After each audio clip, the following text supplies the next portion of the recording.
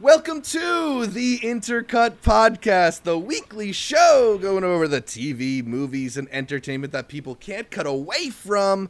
I am your co-host, Zachary Shevich, and joining me, if you seek his monument, look around you. It's Arturo Zurita. If you seek the Justice League Snyder Cut, supposedly you need to go to Tom and Jerry. If that's not the best promotion from probably Tom. Tom's probably the one who pulled... No. Jerry's probably the one who pulled that. He wanted to make sure that... That seems more like a Jerry move. That seems more like a Jerry move, which we are Team Jerry here, right, Zach? Yeah, wait. No, I'm Team Tom. How did we get this confused? All right. Always... Then we need someone to break the tie. Yeah. Well, to break the tie between longtime cartoon foes or to help us talk about a big-time director, we need a big-time guest. So, hallelujah, it's Austin Burke. Hey, say hi, Austin. Team Jerry in the house. Let's go. Let's go. All right, it's going to be a good one. He just interrupts Tom's good time all the time. I'm a fan of cats. What can I say? In a little bit, we will talk about Watchmen, Man of Steel, and all of Zack Snyder's movies, including the Owl one. But first, make sure you're subscribed to the Intercut Podcast, either the video podcast on youtube.com/intercutpod or the audio podcast available on most podcatchers. Also, follow Intercut on social media, whether it's Twitter, Facebook, Patreon, or Instagram. We are at Intercut Pod. That's at Intercut POD. That's short for podcast. You can also catch the link to our Discord in the description below. Be sure to leave us a 5-star review on Apple Podcasts. It makes me happier than taking a bucket of popcorn and pouring some Bunch of Crunch in it. Man, I miss the movie theaters, guys. Miss it. They're going to say Snyder making his movies taller and taller and taller and taller. Shout out to Yesenia for calling the podcast enjoyable and witty, writing, "I can't believe I hadn't subscribed until now. I can't really believe it either, but it's never too late to become an intercutie." Thank you for signing up. Art, the Snyder Cut is nearly here. HBO Max is getting ready to release Zack Snyder's 4-hour redux of the Justice League movie. And actually, late-breaking news, like you said, they may have released some of it a little bit early on the Tom and Jerry page. Jerry. There's a weird leak where people tuned into Tom and Jerry and accidentally saw 2 hours, I believe, of the Snyder Cut. There's a lot of chat online. Yeah. What do you think about this whole conspiracy publicity stunt? I mean, it's only perhaps it's only a tenth of the movie from what we've been hearing, so it's not really that much. But yeah. I don't know how that happens. We actually started taking screenshots of it because Alina noticed that it said Tom and Jerry do not use on her profile for HBO. And then all of a sudden it just like went down. So all I know is that HBO and South by, they must be owned by the same people because nobody knows what they're doing when it comes to that side of tech. Interesting. I don't believe the conspiracies that it's like an attack on Zack Snyder. You can't give someone $70 million to redo the movie they already did and then try to like, I don't know, belittle it, but he seemed to be a good sport about it. He was over on Beyond the Trailer laughing about it, and it stinks because I know he doesn't want the critics to belittle it before it comes out. He wants everyone to enjoy it at the same time. We've been noted as possibly getting a screener link before it comes out. I think all three of us have been noted. I don't know if it'll happen, but we'll see if we get that one to be able to discuss it a bit early. Yeah, Austin, what do you think? Grand conspiracy against Zack Snyder's vision or bad technical failure on HBO's part? Yeah, all I know is I was refreshing. And all right, and I've never wanted to watch this version of Tom and Jerry so much. Like, even before the movie came out, like, I was just on it. Because, you know, if we don't get the screener, then we're all going to be up at 3 a.m. in the morning watching it. So for 4 hours? For 4 hours. So what a stressful time it was yesterday for that 30 minutes. But I'm sure a lot of people got a nice little, first tenth of the Snyder Cut. So that's interesting. Yeah. And look, if this was a publicity stunt, it might have brought in Tom and Jerry's biggest single-day viewership. Those pigeons just kept singing and singing and singing, and I was like, please, just play Hallelujah. That's what I kept seeing. I'm like, it's those daggone pigeons. Oh, come on.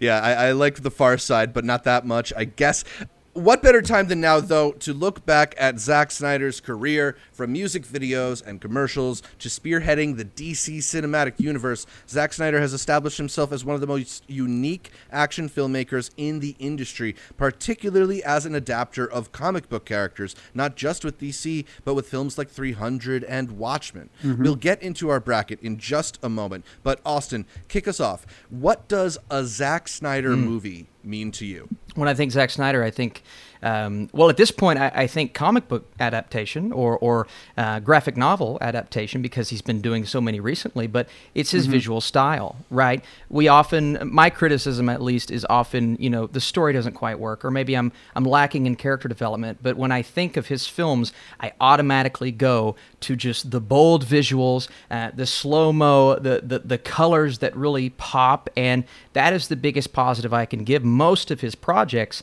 seem to fall into that category, so that's kind of my mindset going into this. A lot of great visual styles throughout his filmography. Even with the Owl one, I started playing the Legends of Ga'Hoole. Yes. They started doing these like slow motion. I thought Martha was going to die again. I was like, what is going on here? That's the thing he's known for the most. That's why, what does it say on the trailers? From visionary. The visionary director. It's been cemented.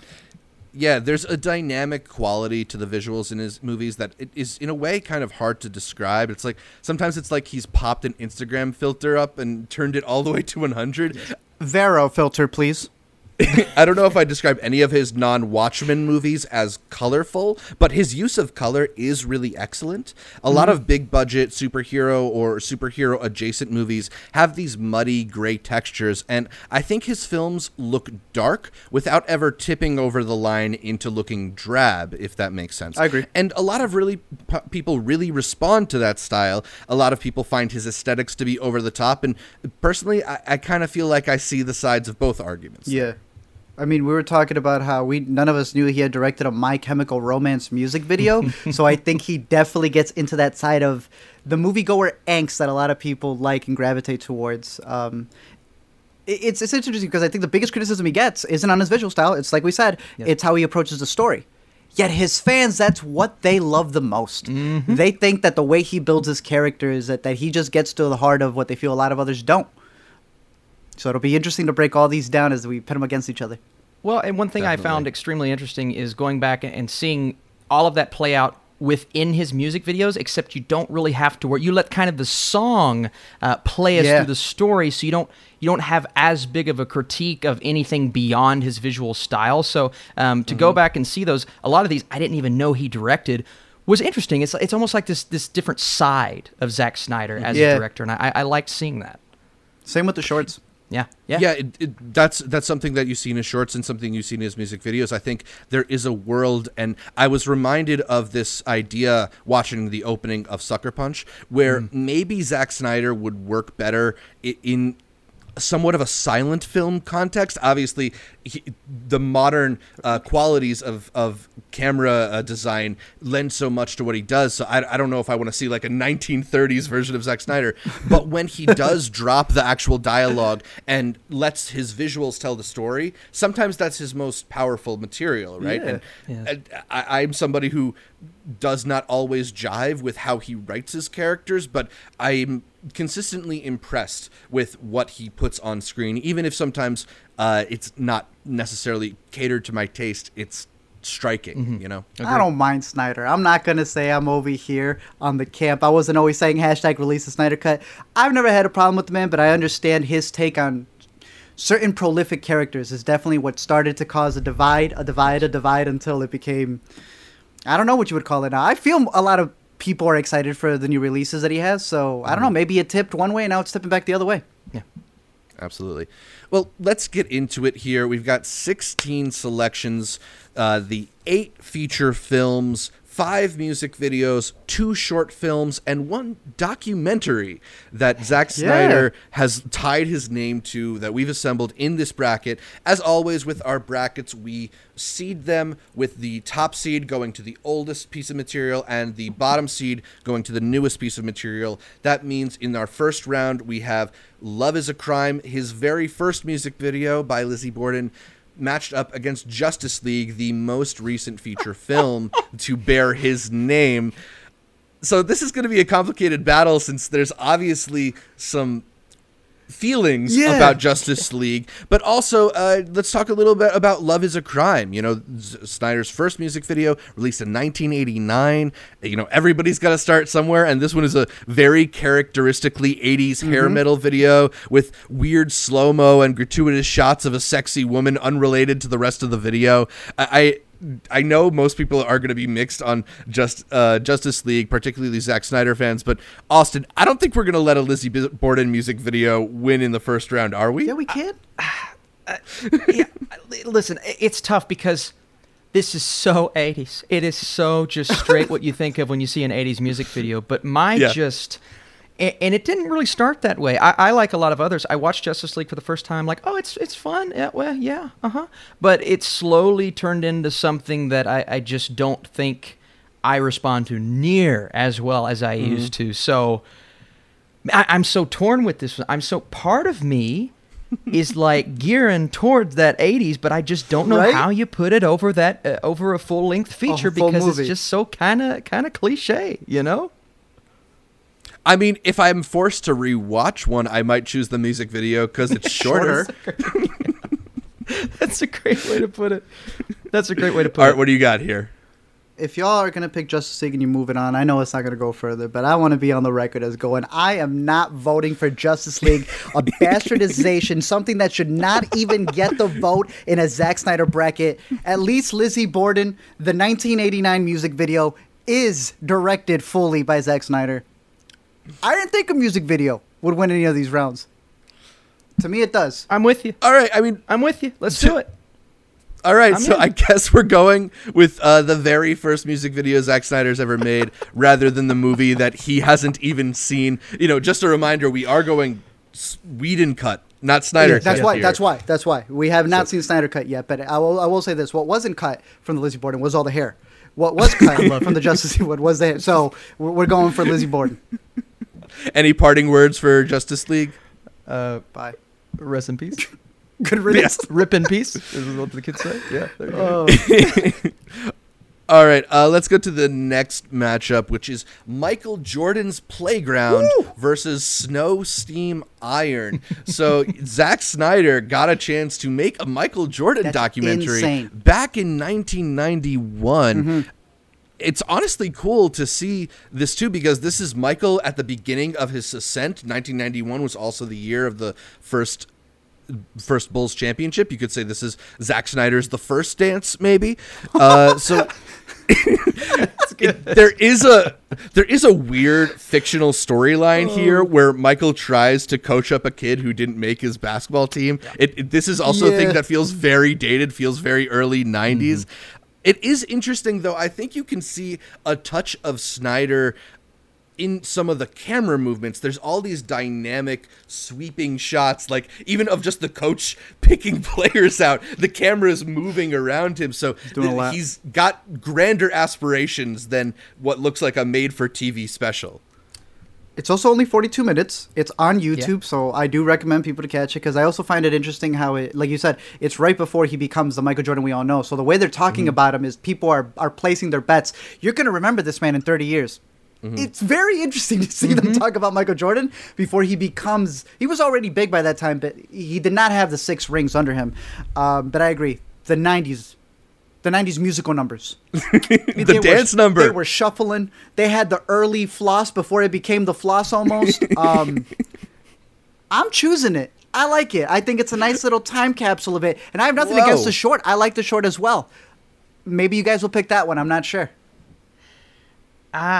Awesome. Yeah, I think I'm going the other direction only because after seeing, if I wouldn't have seen The Last Dance, which I know we just mentioned, maybe this would have been like a nice little but after getting what I believe to be the ultimate documentary, even though it's years and years later, it's hard to go back and again, that time capsule aspect. I think it worked a lot better with the 80s music video and the hair. So in this case, I'm going with the short, and the short wasn't anything magnificent, but I liked the visual element to it, and I got a little bit more, I think, out of it than the Michael Jordan dog. So that's the direction I lean. Yeah, and I think this is ultimately a Zack Snyder bracket, and the interesting thing about Michael Jordan's Playground is Michael Jordan, not Zack Snyder. I agree. Whereas Snow Steam Iron is definitely a very Zack Snyder project. Bye, Michael. Our next matchup is Tomorrow by Morrissey versus Batman v Superman. Woo. This is another early music video from Zack Snyder. Much like some of the Snyder Cut promotional material, the music video too is in black and white.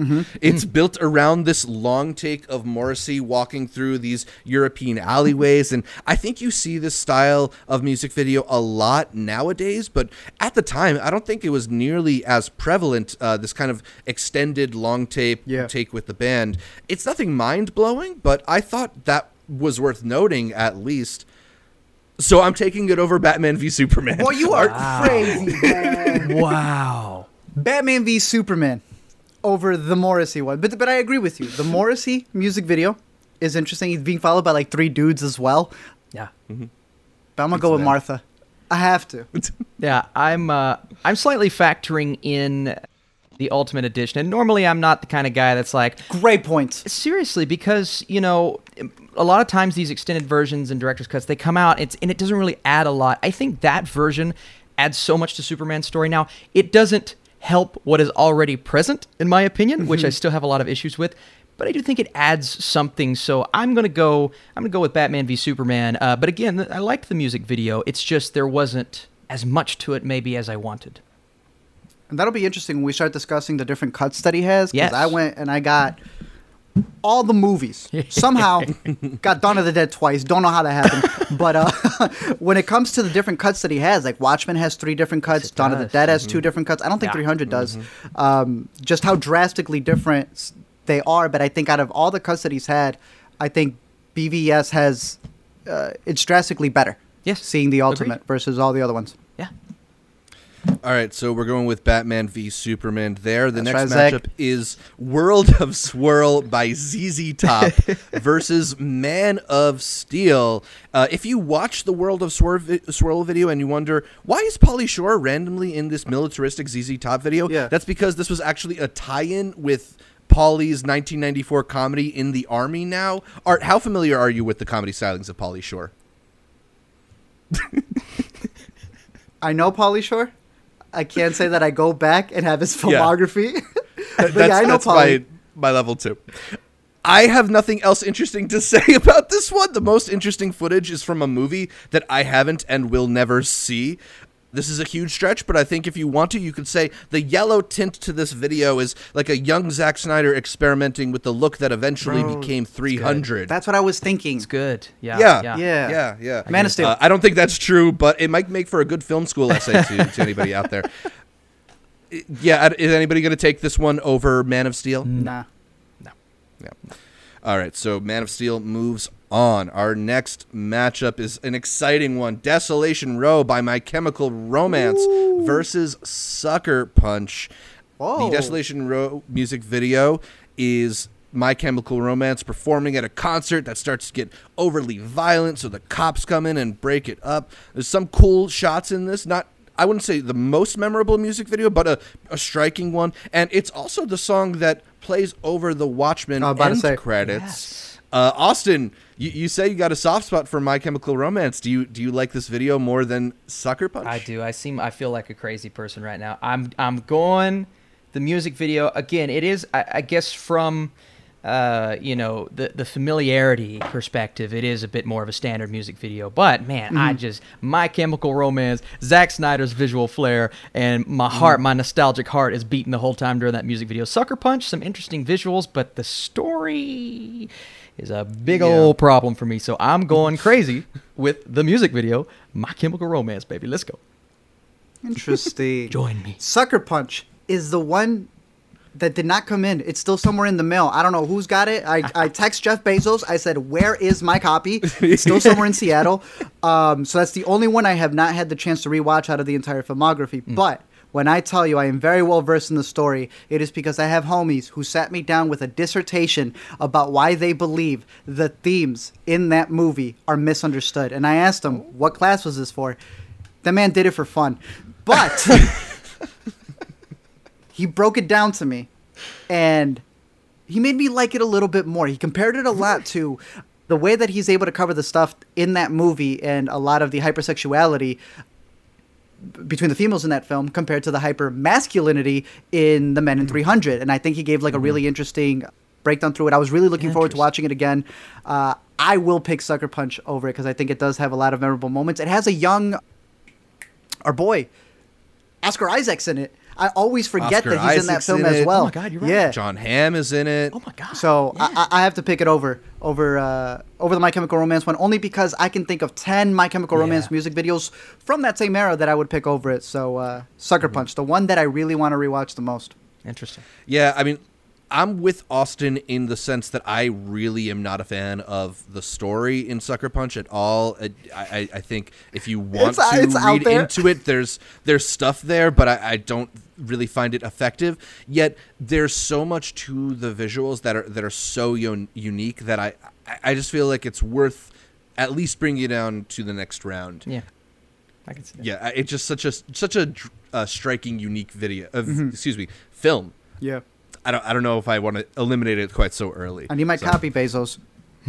So yeah, we will advance Sucker Punch, say farewell to My Chemical Romance for now, and move on to one more first round matchup: the Hanukkah Oh Hanukkah video with Ezra Miller and Dan Fogler versus Legend of the Guardians.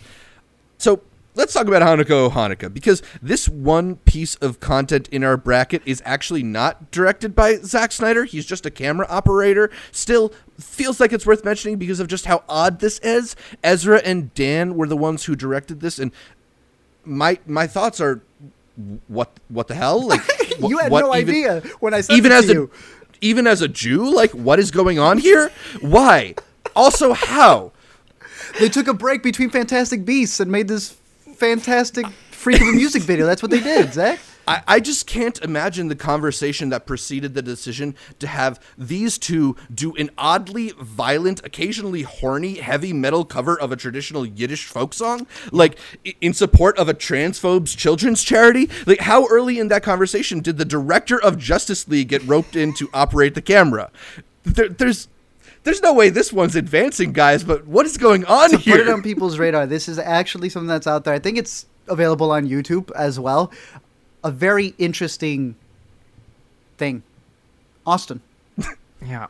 I'll take the Owl movie for 500, Bob. It's kind of, and the Owl movie wasn't that bad rewatching it. It was actually pretty good. Well, it's actually one that like I have a little bit of nostalgia for, just because like the time period that it came out, and it was again with the visuals, you wouldn't think so in a movie like that, but I thought that actually worked. And not that I hated the Hanukkah one, but I'm just like, what's going on here, y'all? I can't figure it out. So I was just a little confused. Adam Sandler's 8 Crazy Nights. Yes. It is a curiosity for sure. And if the names Ezra Miller and Dan Fogler pique an interest, then you should check it out just to have seen it. But yeah, we're gonna go with Legend of the Guardians. I keep wanting to say Legends of the Guardians. It's Don't got really like know why. Yeah, it's got a couple of different names. Some people have it as Guardians of Ga'Hoole, then it's Legend of the Guardians, the Owls of Ga'Hoole. So there's a bunch of different ones. Most people know it as the Owl movie. Yeah. So you do. The Lost Tape versus Watchmen. So The Lost Tape is a short that appeared as a DVD extra on Dawn of the Dead. Interestingly, another one that is maybe not directed by Zack Snyder, because it says very special thanks to Zack Snyder. Yeah, but saw that. There's no credited director. IMDb has him credited as a director. Letterboxd has nobody credited as a director. So I kind of want to give him credit here since it does come from his movie. Again, if you don't remember, it's about the dude who's across from them in Dawn of the Dead. Yes. Who does the whole like Taylor Swift sign thing throughout the movie. So. Yeah. No, it's a cool kind of expansion to the universe that we see in the movie in giving us another perspective on one of the characters. I feel like this actually would have made like a killer Cloverfield era viral marketing campaign. Had it only come maybe a couple years later. Yeah, because it was 2004. It's not good enough that I'm going to say we take it over Watchmen, but it's interesting. Yeah, because even Watchmen includes, with the Ultimate Cut that I was watching, it puts the Tale of the Black Freighter. I don't know if you guys checked that one out. It would be what the kid is reading throughout the movie. He's reading that pirate comic. So when they had the release for the movie, they actually animated it. So in the Ultimate Cut, when you're watching Watchmen, it credits Gerard Butler in the movie. And everyone's like, who does Gerard Butler play? It's because they splice in that, I want to say it's like 45-minute short, which is the comic that the kid's reading to life, animated. Gerard Butler does the voice for the pirate. So that's, the more you know. Wow. But I don't think he's credited as director for that one, but because they splice it into the Ultimate Cut, he sometimes does get credited because he is the director of the overall movie. So, very, very interesting, the extra workings that he does and all these like little side stories that go with his movies as expansions. But I, too, am going Watchmen. Yeah, I like the... Watchmen director's cut. Ooh. Yeah, I would... Some people say Ultimate. I would probably agree with you on the director's cut, actually. I think that's my favorite. It was interesting. It was interesting. I like seeing the side story, if you will, and... It does feel like something that we've seen before, that kind of, all right, we have this one guy in this one location, obviously they're flashing back to the daughter. So I liked it, but again, it's not enough to go over Watchmen because I have so much fascination with that film, and like you said, the director's cut is just, we'll get into it more. We'll get into it. Yeah. All right, so our last first round matchup. It's our only matchup in the first round between two movies. It's 300 versus Dawn of the Dead. Come on, boys. This is Zack Snyder's very first feature versus maybe the feature that kind of made him Zack Snyder. I think you can argue that. Yeah. Yeah. Two different movies that I think were at the beginnings of certain waves in their genres. We had the modernization of the zombie genre, giving you like running zombies and more of like a anti-establishment attitude, I guess, that stemmed from Dawn of the Dead. And then you have the visual flair of a movie like 300, which really initiated a lot of action sequences that had these dynamic camera movements, that had these speed ramps and crazy slow motion effects. So I guess it's what era of filmmaking mattered a little bit more to you. Art, do you have a preference between these two? Zach, when I accidentally bought two copies of Dawn of the Dead, I went, how? But I wasn't mad, baby. But it's okay. Dawn of the Dead all day. Wow. Y'all got the other one?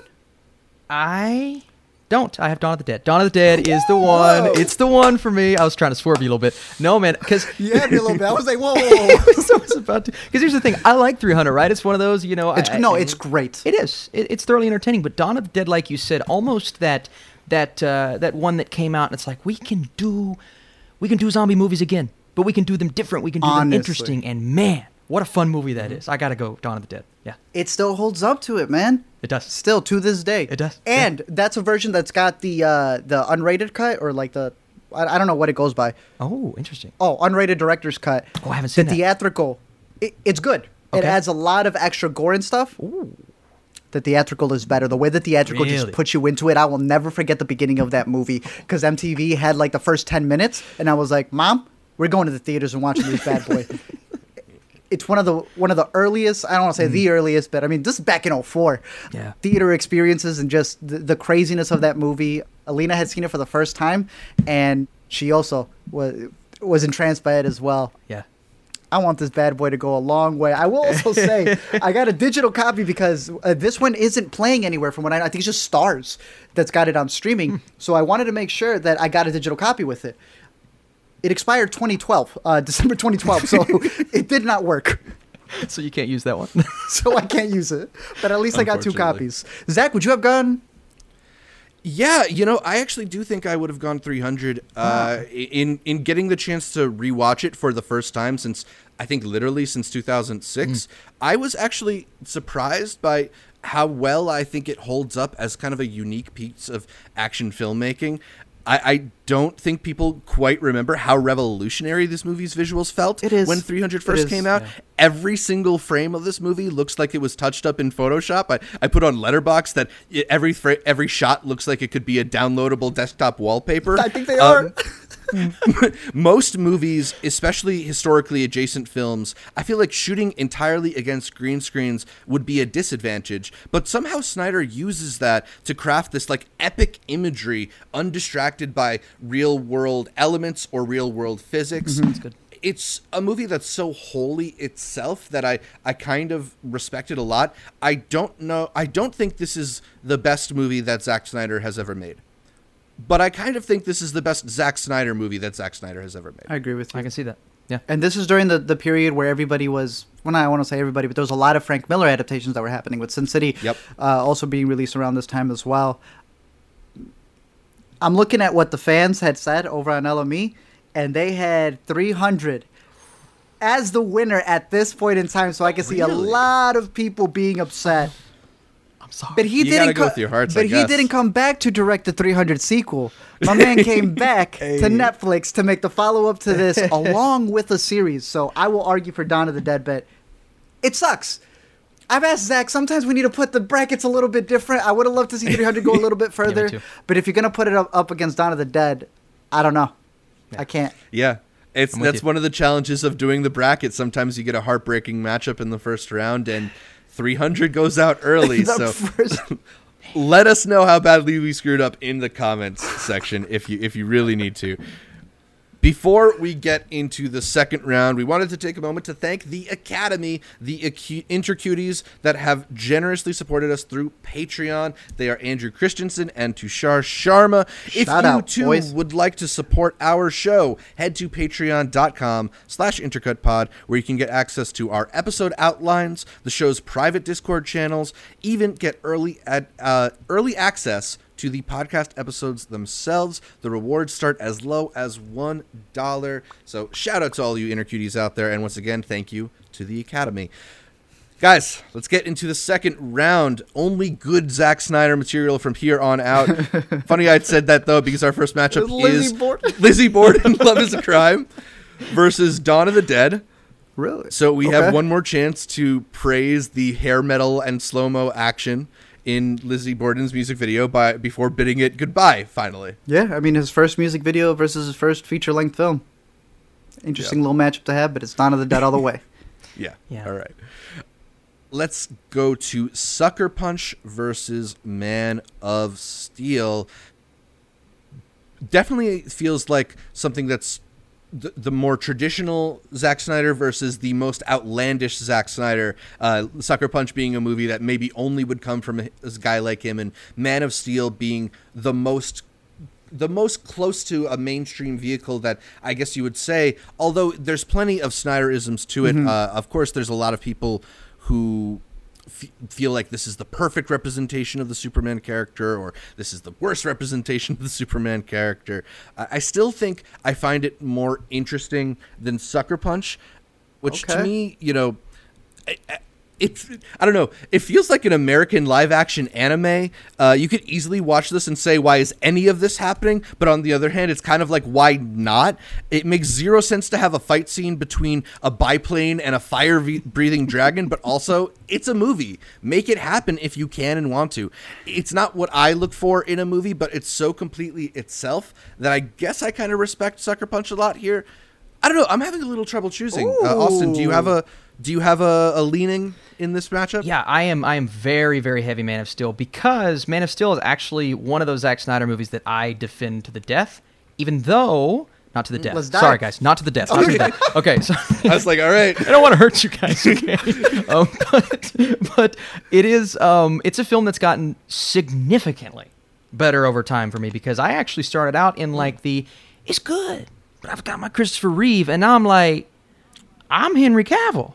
Okay, so I've really just I've jumped to the other side, man, and it's taken a couple of rewatches to get there, but I've always had the urge to go back and rewatch it, whereas Sucker Punch, at one time, was good, so that's about all she got. Yeah.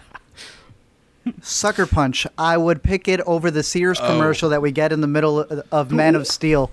Man of Steel would be at the bottom of my Snyder list, because I feel at this point he's still under the production of Nolan and what Nolan was trying to produce there.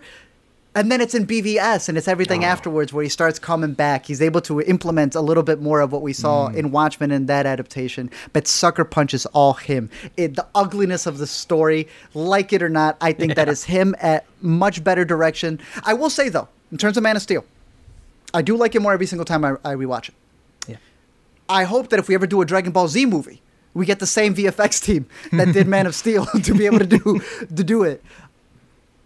But let's go. Zach, which one you got?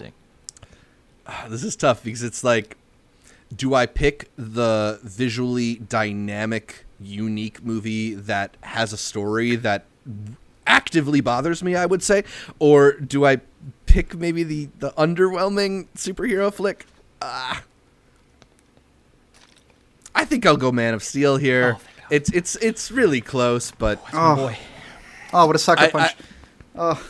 Yeah, but R.I.P. Sucker Punch. I feel like I'm not going to be my girlfriend's favorite person after this because that's maybe her favorite Zack Snyder movie. Really? Sucker Punch. That's cool. Yeah. Nice. Yeah, but I would have... no. Shout out to Sucker Punch. When it gets here, I might have to do a video on it. Having to rewatch it. Yeah, shout out to Zack Snyder's radical feminist movie, I guess. I'm telling you, bro. Yeah. Continuing the second round, Batman v Superman versus Legend of the Guardians. Before I ever saw Legend of the Guardians, I kind of wondered who is this movie for, and now that I've seen it, I still kind of don't know who this movie is for, because it looks really amazing, but it's almost like too photorealistic. The owls are both cute and deeply creepy for a PG movie. It's a pretty interesting story, but I did find it a little bizarre. Austin, I know you said this is one that has a special place in your heart. Are you going to take Legend of the Guardians above Batman v Superman? Come on, Austin. It does have a special place in my heart. The thing is, and this is weird because I've never defended Batman v Superman before. I've never defended it. This is going to be odd, okay? But again, I'm factoring in the Ultimate Edition, and I'm factoring in all of the nice little nuggets and moments that we get for our characters. And maybe as a whole, it's not a perfect film, right? But a lot of that really holds up. So if I had to choose, and my little old heart had to pick, I would go with Batman v Superman as my choice. Batman v Superman on this camp over here as well. Yeah. Zach, I got who Legends of the Guardians of the Gahul of the Legends is for. You know when you're in between a McDonald's, a kid's meal, but you can't really order from the adult menu. This is for the kids who ordered the Mighty Kids meal. Yeah. That's what the Legends of the Gahul is for. Okay. This came out the same year the first How to Train Your Dragon came out. Interesting. I think How to Train Your Dragon is a better movie. Me too. Visually, though, man, even on HBO Max, the visuals off of this movie, Guardians, hold up. I'm surprised considering that it's a book series that they haven't gotten a follow-up. It's been a decade. Like I said, How to Train Your Dragon finished the entire trilogy within that time. And it got better, every single one. Visually, story-wise, all of that. But I think that the visual flair that Guardians has, I think, still holds up. And I'd be curious to see if they are going to continue that, because I know that there are Gahul fans out there. But they're not advancing in this one right here. No. Yeah, that's it. It made $140 million worldwide, which is kind of more than I thought it did. Yeah, I mean, why not another Legends of the Guardian movie? Maybe now that Zack Snyder has more time or a Netflix deal, can do anything. They'll revive that too.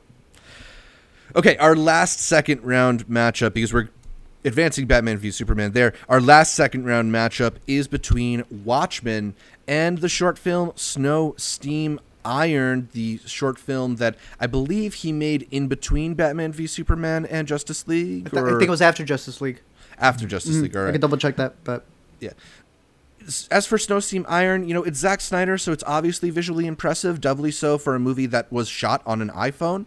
But I think what short films from well-known directors can sometimes do is reveal their crutches, and Snyder's remains this fetishization of hyper-violent elements above anything else. Yeah. This is a movie where it strips away most of the story to give you these garish, uncomfortable imagery, and that's going to work for some people. It's very cool looking.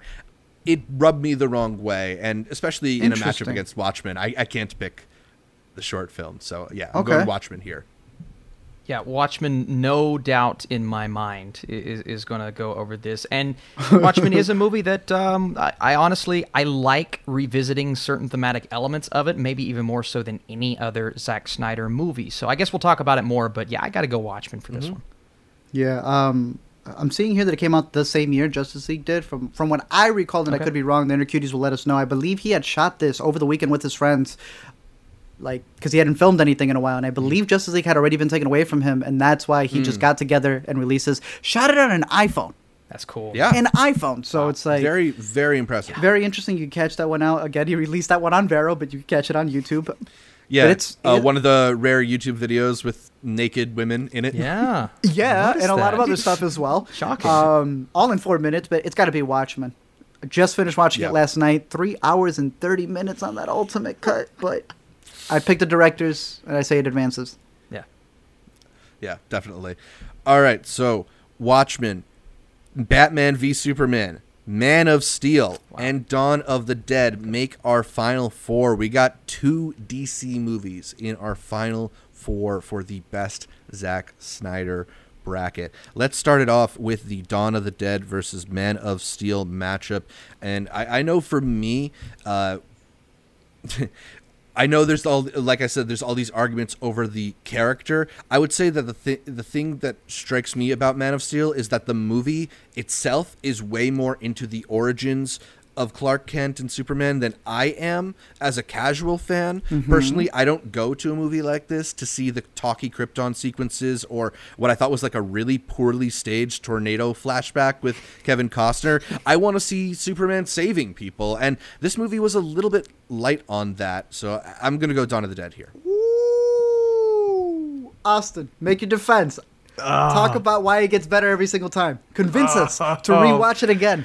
Oh man, well I don't know if I'm going to take home the victory here, but I'll just say this. Listen, what I was used to as a kid was obviously the OG, what we call it, version of Superman, the happy, almost we're already to that level of we're going to save everybody. We're going to give our audience a feeling of just joy. Kind of walking out of this theater. Obviously, you can see a man fly for the first time, and that really changed the game when it came to filmmaking. And the character at its core, you go back to the comic books, it really was that at a point. But I think over the years, it started to shift a little bit, and the character has become a bit darker. And no, I'm not necessarily talking about the... there are a couple elements of this movie I'm like, maybe the color could have been popped a little bit there, and we could have used a bit more of what we sometimes know from Snyder.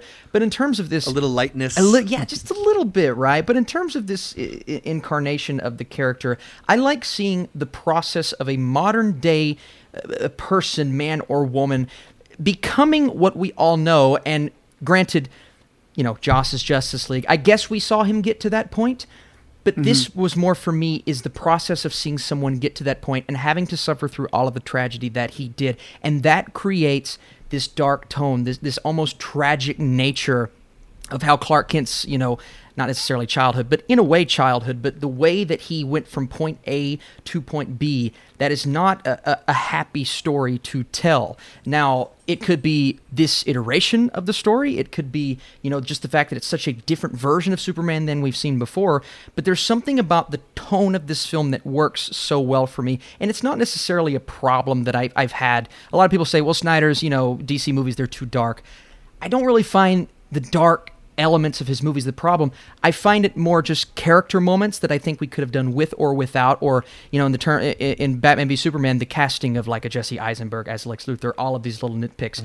But the tone, I believe, of Man of Steel was almost refreshing in a way. And no, he doesn't necessarily go out and save a lot of people, but the stakes, I think what he was thinking at becoming this character were a lot higher. It's, I have to do this to protect in the grand scheme of things. I have to get them out of here and make them disappear now. And he still wasn't to the Superman that I think we all think of. Maybe not anymore because we have this version, but what we all used to think of is the guy that's just great, awesome, Brandon Routh, right?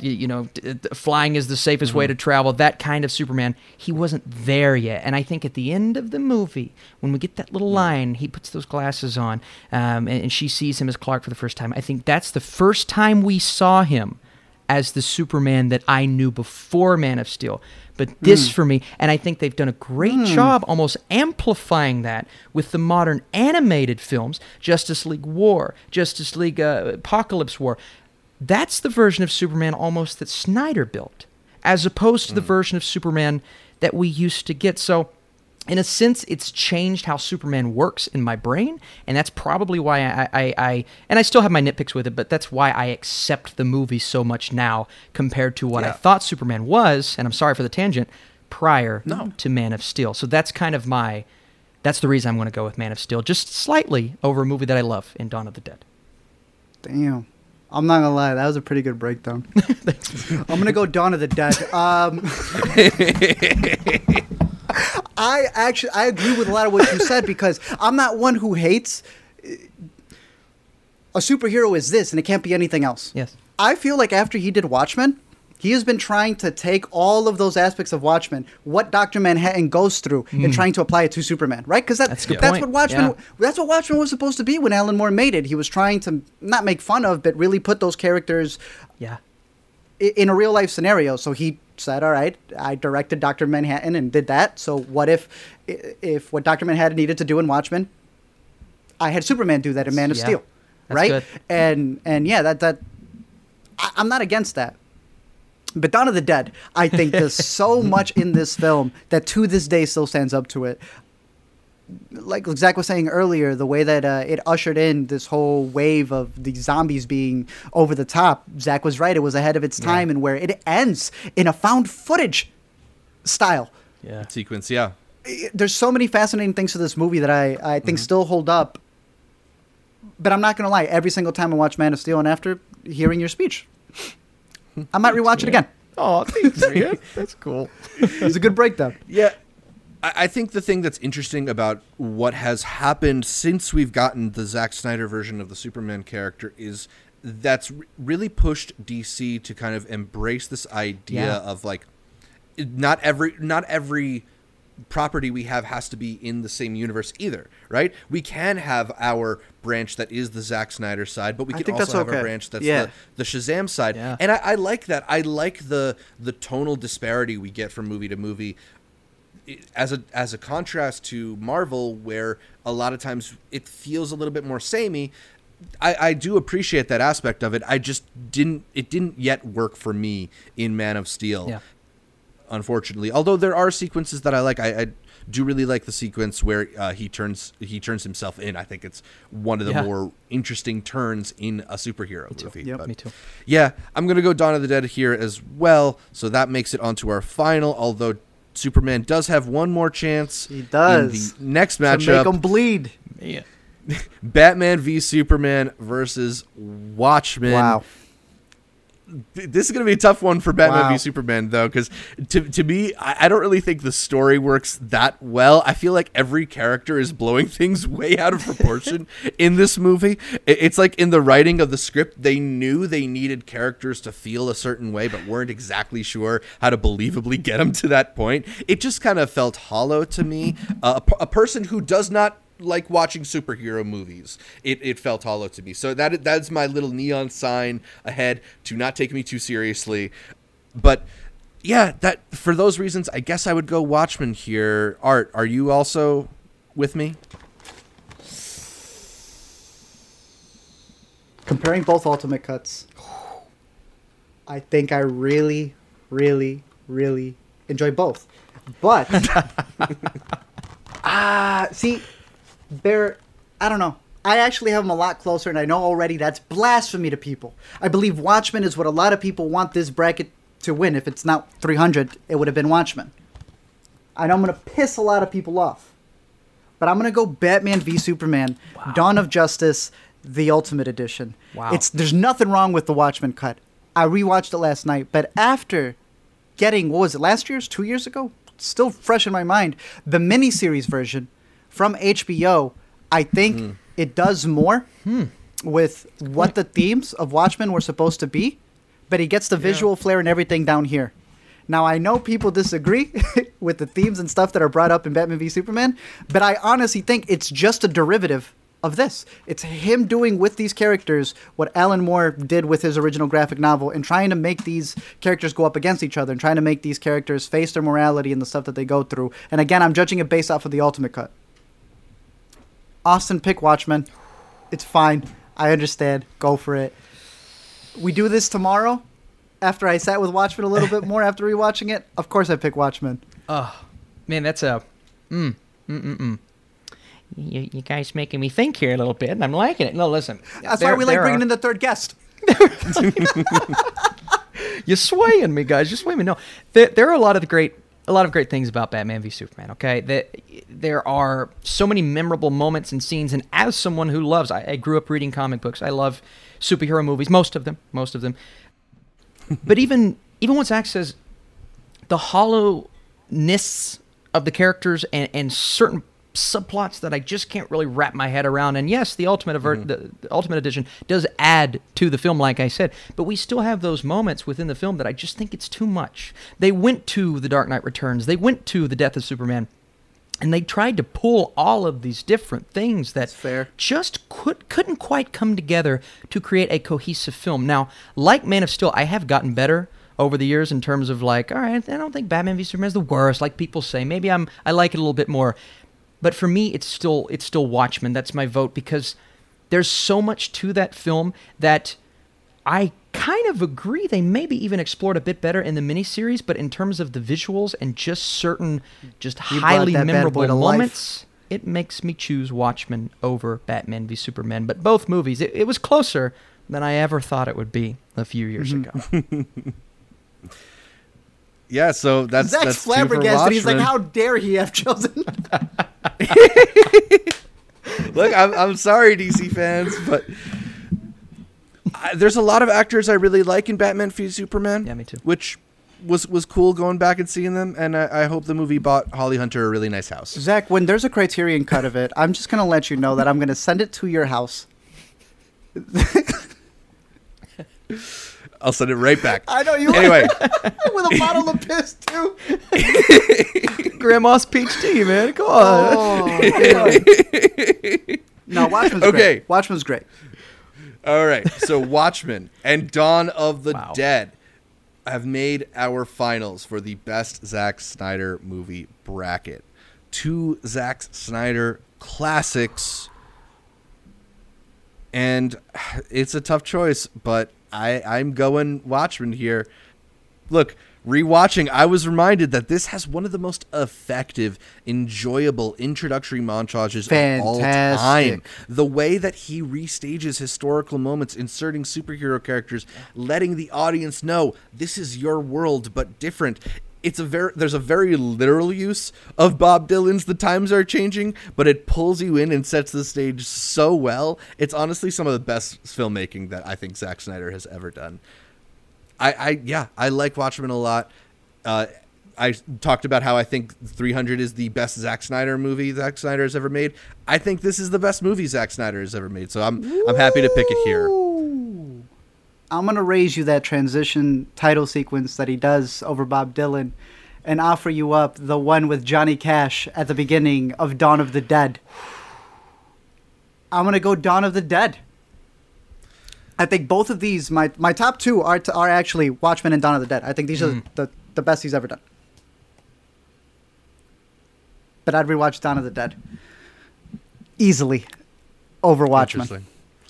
Is some of that the length of Watchmen? It's not necessarily the length, because I've seen all 3 cuts. I've seen the theatrical, I've seen what did I say, the director's cut and the ultimate. I think the ultimate is way too long, that's for sure. But just comparing it between the theatrical and the director's and the theatrical of this one, I think the newer version of Watchmen is better, whereas I think the theatrical is better than the director. So it's very interesting how I actually have a different opinion on both and the way that they're released in terms of their cuts. But I just think that what Dawn of the Dead did in terms of his directing is usher in a style, usher in stuff that I think I'm very curious to see him explore with the new adaptations, with the sequels that he's going to be doing, with the miniseries that he's going to be doing as well. Again, they're very close. At this point, it's just preference for me. I think Dawn of the Dead holds up a lot more than a lot of people may give it credit for. I know a lot of people like Watchmen, but I think what people love more about Watchmen is the way he was able to adapt an already established property. I was watching it with the comic book. Just seeing him actually like recreate the scenes, and I think it's fantastic. I think they're both great movies. They're both 4 out of 5s for me. But I might have to pick Dawn of the Dead because Austin's got to pick the tiebreaker.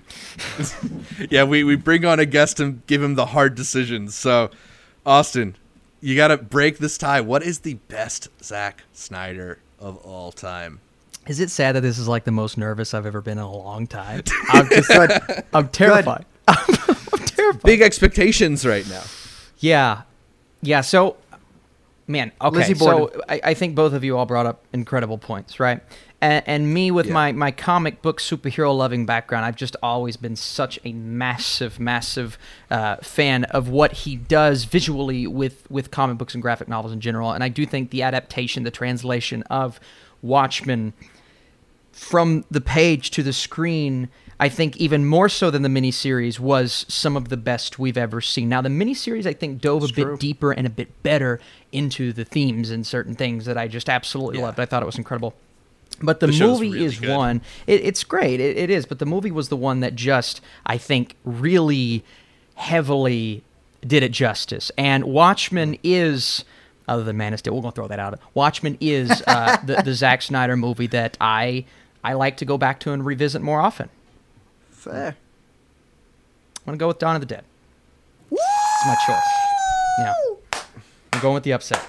I thought I was going to lose this one. I should have bought a third copy. I'm going to buy y'all copies. Inner Cuties. I'm going to send y'all copies. Dawn of the Dead. Let's go. All right, so why Dawn of the Dead? It's fascinating. So maybe even before this would have started, I don't know if I would have went with Dawn of the Dead as my choice. I think the reason being is because you look back at the time, at the genre, what it was, and you look at what the genre is now. Now, at this point, it's kind of been overdone, and they do some movies and they feel very familiar and whatnot, but Zack Snyder's style, and I think when we mention the found footage sequence, and I think when we mention all of those different elements and just the risks that he's taking with this movie, and even preparing for Army of the Dead, the new Netflix movie, and in my video I talked about, what he did with Dawn of the Dead is something that you should not look over, and it really was the film first, and it's the one we often overlook. It's the one we're just like, oh, Man of Steel, Watchmen, this and that. But this is my case of why we should not overlook Dawn of the Dead. I believe it is, in terms of what he's done for genres across the board, I think the best genre that he's tackled, even though it may be the least significant, is the zombie genre. And that's why I think Army of the Dead is going to be a lot better than people give it credit for, and that's why I'm pumped through the roof. So I am going Dawn of the Dead over Watchmen. Zach can't believe it. Zach doesn't. Sorry, Zach. No, look. So we had done the research going into this. I saw Dawn of the Dead for the first time. I hadn't seen it before we were preparing for this bracket. Really? And, I think my experience of it was similar to my experience when I first watched The Breakfast Club, which is I recognize so many elements of why it is great, but I'm also, my experience of it, I think, ended up a little bit hampered because I'm so familiar with all the things that it directly influenced, right? Okay. So perhaps it's something that I need to just sit with a little more and vibe with a little bit more. But it is such, you can trace such a direct line from that film to ones that came out after it that I wonder if that's why I wasn't blown away the way that I wanted to be by Dawn of the Dead, which I've heard nothing but great things about. So I do like it. I do think it is one of the better Zack Snyder movies. I'm happy that one of the ones that I think is one of the better ones won this bracket. I know Art gets his way. Typically, his favorite two movies. I did not think made it to the finals. I didn't think it would be 300. First of all, Austin, what's your favorite Zack Snyder movie? Was there one that you were hoping made it further in this bracket? Yeah, it was Man of Steel. It was. I've grown to love that movie so much. But I mean, if anything was going to beat it, I'm happy. I'm happy with Dawn of the Dead. That was a good choice. Absolutely. So yeah, and your movie ended up in the final four too. So it did. Got some representation for it as well. Yeah, felt good. All right. Well, what was your favorite, Zach? Watchmen. Really? Okay. Yeah. I mean, like I said, I think 300 has its unique qualities to it that make it really remarkable too. But I like a lot of Watchmen, and I think maybe part of that is that it is so different, especially for its time period, drawing from the graphic novel and giving you this more subversive look at superheroes and the role that superheroes play, and almost the outsized nature of their abilities compared to the people around them. I just think, like you guys were saying, these are elements that have come to influence his work in the DC universe, but this is kind of the inception of those ideas. Yeah. So I like the movie a lot, although in revisiting it, I did notice that I feel like the action is maybe staged a little bit poorly compared to his more contemporary superhero work. Like, even looking at the stuff that he does in Man of Steel and Batman v Superman, I don't think he would shoot Watchmen the way he did if he had a second chance. And those are superheroes. One of the biggest part about Watchmen is that you're supposed to distinguish between all of these humans and how they don't have superpowers, yet Ozymandias is fighting way too quick, like it's a 300 type of edit. Yeah, I'd agree with you there. But no, I think a lot of people, I think most, like I said, 300 and Watchmen are the two Zack Snyder movies that I think universally people love the most. And at least Watchmen made it to the finals. Don't put it on me. Y'all know I was going to pick another movie. I have 2 copies of this one. Off of my hands, but damn am I happy. Dawn of the Dead. We got Army of the Dead coming out on Netflix. We got a series coming out on Netflix. I think it's going to be one that, like Austin was saying, if it hasn't already been recognized and if it goes undervalued because all of these other bigger projects that he's done, it's going to be back into the pop culture world with the follow-ups coming up. So I think a lot of people are going to be revisiting it soon. Yeah. All right. I got a question that's going to be tough for both of you. Are you more excited for the Snyder Cut or Army of the Dead? Well, I mean, one had a cult. like y'all just voted Dawn for the Dead. You better be excited for Army. I am excited for Army. Did you see the Army trailer where he put the Snyder Cut in the vault? They break into a bank, and he has the Snyder Cut in the bank. Yeah, I am the most excited to revisit, or I'm the most excited to actually watch Army of the Dead because I'm very curious how he's going to follow up which characters are still alive. I'm curious to see a lot of the stuff that he left open in Dawn of the Dead. I'm very curious to see how the movie's going to tie in to the TV series. Zach and I always talk about how everything is no longer just a film. It's got to have a counterpart series going with it. I want to say it's equal only because the story in Snyder Cut isn't what I'm excited for. It's just the fact it exists. Yeah. Right. So, yeah, that'd be me. Awesome. All right, so that's about all for our best Zack Snyder bracket. Let us know what the best Zack Snyder film is in our comments or by shooting us an email. The address for that is intercutpod@gmail.com. We're going to wrap this up with the new to see and give you our picks for the week, recommendations for what y'all should watch out there. I will kick us off here with just a small film because The Inheritance is hitting virtual theaters. I saw it way back at New York Film Fest, and this is not a movie that I would recommend for everybody because it's a kind of slow-moving art film, very talky. It's about this collective of black artists that try to detach themselves from capitalism and the obstacles that stem from not just talking about it, but actually doing it. There are parts of this movie that have really stuck with me. The arguments over how to be a collective and also make sure everybody takes their shoes off when they enter the house. So if that's a premise that intrigues you, give it a shot. The Inheritance. It's going to be in virtual theaters. Art, what about you? Any recommendations for the week? We've been prepping on a lot of stuff to catch up on for South by and a lot of other links that we've been getting. But I think the one that is not available for everybody to watch, believe it or not, Zach, when the hell have I ever offered up an Apple TV Plus suggestion? Billie Eilish, The World's a Little Blurry, was a doc that I absolutely was intrigued, just fascinated with. Caught it twice, and it is a long documentary. This bad boy is 2 hours. I don't think it's 2 hours and a half, but it is up there. It even comes with an intermission. But I think it is a great look not only at Billie Eilish as an artist, but it's a coming-of-age story, really, of her, how she's doing all of this with her family by her side, with her brother, as many know, who is her collaborator, just that whole creative process that both of them have. But it's interesting because when we were her age, that was a completely different world to what she's going through now. As an artist, seeing what everybody is saying about you instantly. You're not waiting for the reviews the following week, the following day. They are there the moment the album drops. All of the pressure that is on a kid, a literal child becoming a pop star, and the way that they're able to follow her throughout these years and comparing it with a lot of other, artists like Justin Bieber, and just seeing the perspective of her parents and what they're doing, in terms of raising her, and just the way she goes about just trying to have any freedom in her life during this day and age. I think it was a fantastic documentary. I didn't expect to like it that much.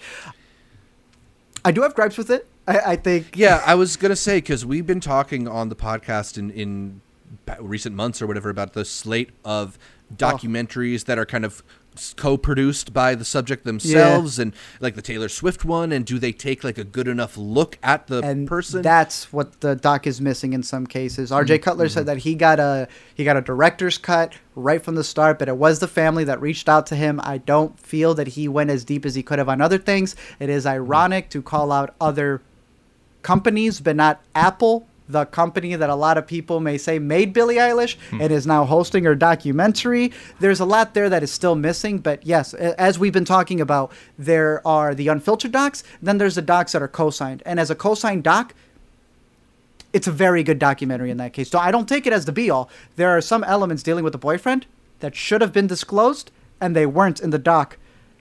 Zach, how do you feel about a documentarian getting a writer's credit?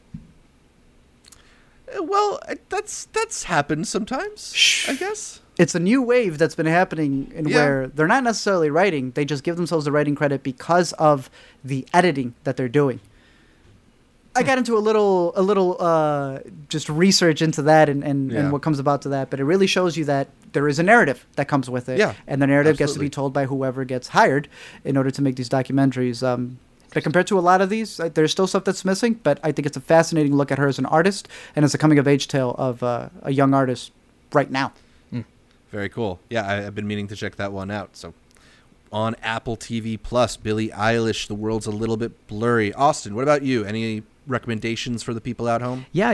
You guys may have already talked about it. It came out a couple of weeks ago. Have you talked about Little Fish yet? Yeah, I saw that you liked this one a lot. It's a good one. Man, I really did. So, you hear movies coming out about a pandemic and automatically it's like, okay. But then you realize that it was actually at least written prior to the pandemic. And this is a very different kind of pandemic because it's about two individuals that are dealing with a world where the virus is losing your memory. So it is this small scale, Little Fish, this small scale story about this couple that have to deal with one of them starting to go through that.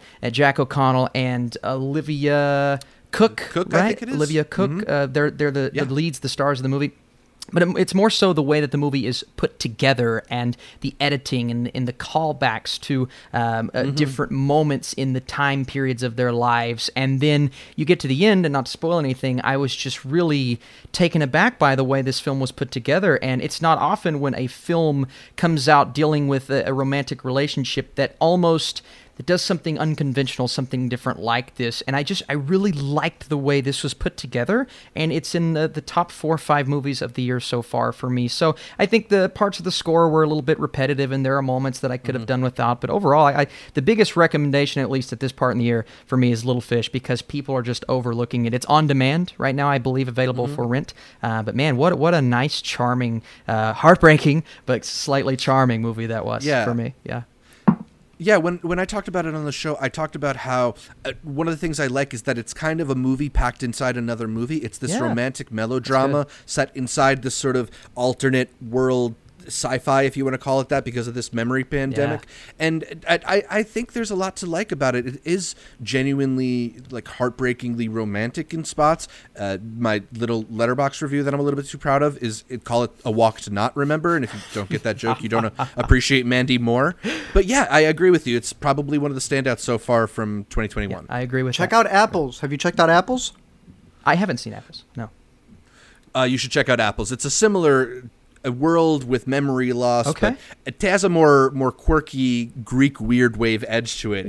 If like Yorgos Lanthimos took on that plot. And I think the director was Yorgos AD at one point. He worked with Yorgos, so Wow. Check it out when you can. We were really hoping it was going to get some Oscar shortlist love. It did not. But if you like Little Fish, then I think that'd be one that you want to see. Yeah, that sounds... Yorgos, man, you throw that name in there, I'm automatic. Okay, interesting. Okay, I'm definitely on board. Cool. All right, so Little Fish, and whenever that one's available, Apples is another recommendation from us. But I think that's about all for this week's show. You can catch more from me, Zach Shevich, by following me on Twitter, Instagram, or Letterboxd at Zshevich. That's Z-S-H-E-V as in Vanessa Hudgens, I-C-H. Austin, where can the people find more from you? Yeah, you guys can find me on YouTube, Austin Burke. I like to cover streaming things. I like to cover pretty much everything that comes out, and then occasionally talk about news and the comic booky, the madness going on in my background here. You guys can also find me on Letterboxd, Austin Burke. Just hit 10,000 on there. I literally everything I watch, I log, so it's more of a fun thing. And then Twitter, Instagram at The Burkinator, and YouTube. Thank you so much for having me. This was definitely a blast. I am as big of a fan as anyone listening, so it was really cool to be on this side of the screen. Yeah. I was telling Austin, I was like, you see his reviews everywhere. You can go online, you go on Twitter, you're on Letterboxd. Austin's hustling. I told him I opened up my fridge and there was an Austin review in there as well. Can't escape it. Thank you, man. Yeah, man. It's a pleasure to have you on, too. Thank you so much. Art, where can people find more from you? You can find me at LME, getting yelled at for not choosing 300 or Watchmen, probably. I'm with you, man. Yep. Let's go. Dawn of the Dead for the win. You can yell at me about that over on Twitter at LME Explain, over on YouTube. Go to the iTunes podcast. Leave us a review yelling at us. I don't care. Give us the interactions. And you can catch me every week here on the Intercut Pod.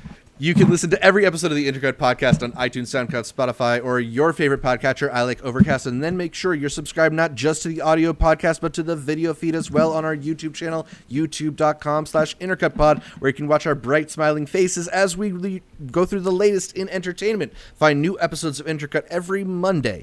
Please leave us a comment, like the video, and consider heading over to iTunes to give us that much-requested 5-star review. Shout out to our listeners in Nigeria and Portugal for putting us on the TV and film podcast charts out there. Like our Facebook, Instagram, Twitter pages. All of them are at Intercut Pod. Go check out the Patreon. Go check out the Discord. You'll get updates throughout the week from Art, from me, from Austin, from all the guests we feature here on Intercut. Thanks again for tuning in, and until next time, we live in a society